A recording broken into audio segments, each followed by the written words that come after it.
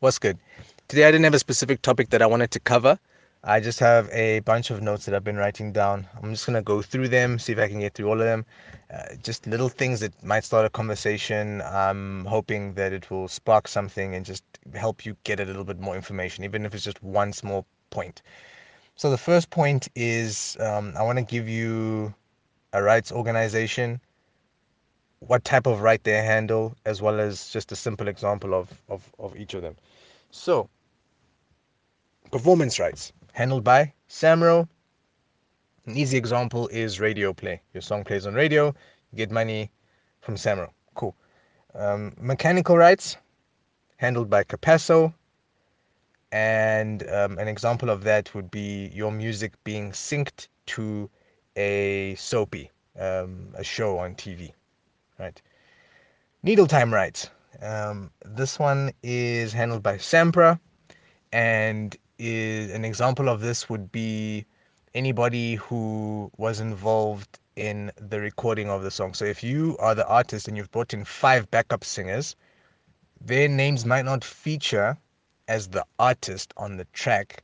Therefore, they're not going to earn a performance royalty. They won't earn a mechanical royalty, but they can earn needle time royalties just by being the fact that they're in studio. Another weird example I came across just this afternoon when I was going through the Sampro website was the studio producer is also technically performing when they're in studio, and they're also entitled to needle time rights. I still need to do quite a bit more research on needle time and Sampra. It's not a place that I've dealt a lot with, but it is a place where there is a royalty that can be paid to you. Yeah, so that's something that I'm going to look into more, and I'll give you information as I learn it, as I experience it myself. Second point, last week I did a voice note on Samro, and I saw that they placed a split confirmation sheet. If you go to the form that you're supposed to download, there's a fifth sheet, there's a fifth form, and that's got confirmation split. If you run a studio, I think it's a good idea for you to have copies of that printed out and just keep them in a cupboard somewhere. If you're an artist, also just keep a soft copy of it as well. That way, whenever you do a track, you can take this sheet. It will be a little bit weird if you walk into the studio session with that sheet, but sometimes it's the easiest thing to do. But what you can do is once the track is done and you've had the conversation with all the other artists and the music producer involved on the track, you guys can all write your names down.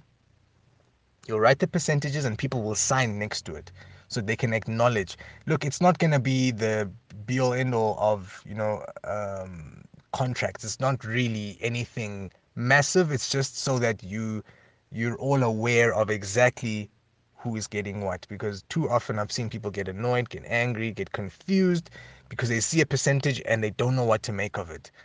Sometimes they feel it's too small, sometimes people just don't understand. So keep a copy of that, at least familiarize yourself with at is having some kind of a split sheet that you're working with. The next thing would be, it's just something geared to producers. I've spoken to a few producers about getting their music onto TV and having that as another way to make some income. The first thing that I would say is it's fairly difficult. It is fairly long term. It's a long term process. It can take you years to build up a catalog that's good enough, big enough, that you're earning a decent amount from TV. It personally took me like what, 6, maybe 7 years to get a decent amount of revenue from it. But just if you're looking to get into that world, the first thing that I'd say is just have a look at the Capasso website, because you're going to be dealing with a lot of syncing. Learning Capasso, learning the website is going to be very, very important for you. I'd also say download the rate card there. There's a lot of information in there. If you go through the rate card, by the time you get to the end of the rate card, you'll kind of understand how licensing works with regards to getting your stuff on TV. Outside of that, I do have a voice note for getting placements. It is a three-part series voice note. You can contact me and then I'll send that through to you. Next point is just to make mention that Facebook ads are still relatively cheap.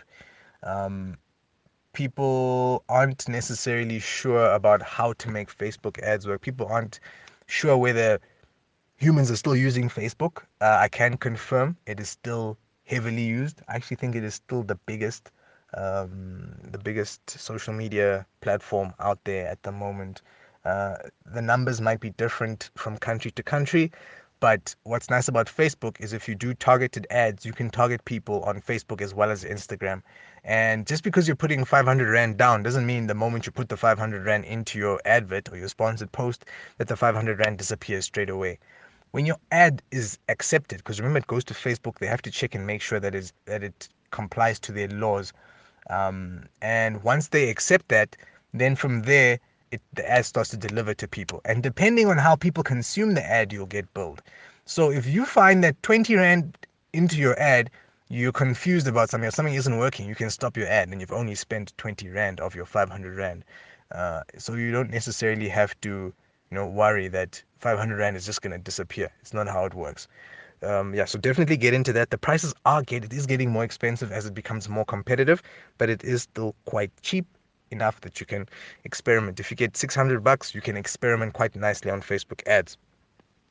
Next one, um, royalties, right? I just wanted to just make mention that when it comes to dishing out royalties, everybody who had a hand in the work, everybody who contributed something is entitled. I use the word entitled quite seriously because I've had people come up to me and be like, "Hey, man, we'll work together and I'll give you 50% of the royalties." I'm like, "No, I'm entitled to that. I made the music. You came to me.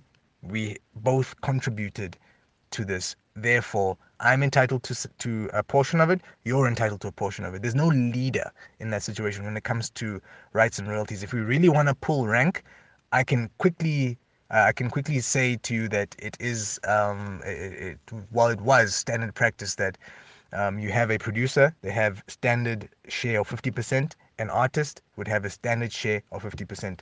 From that point onwards, if you bring more artists into it, they eat into the artist's share. If you bring more producers into the picture, they eat into the producer's share.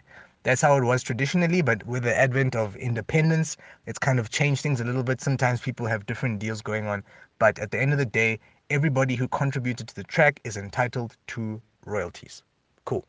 Last point is artists, especially artists. Music producers can sometimes be, um, lack of a better term, just unreliable with data.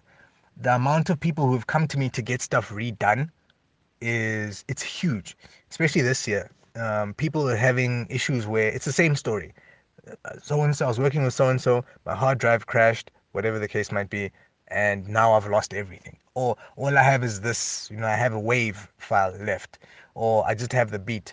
I need to redo the track, all because a computer crashed, or someone left, or someone got into an argument, someone doesn't want to answer your calls anymore. The story it changes a little bit, but it's usually the same thing. They just cannot get a hold of the data. What you need to do as an artist, if you're going into a studio session, get yourself some kind of a drive. Whether it's a small hard drive, take a flash drive even with you. Have your laptop at home, take a flash drive to your studio session, and get a copy of whatever you've recorded and keep a copy with you just in case. Go one better and use your Google Drive. You get 15 gigs free. You can take whatever information you've gotten, whatever recordings you have, and you keep them in your possession. That way, 5 years down the line, you don't have to go knock on the door of your music producer to figure out what's going on. Music producers, same story. Get onto Google Drive and back your stuff up so that even if your computer does crash, you're not in a situation where you don't have anything. It's quite simple. It's quite easy to do.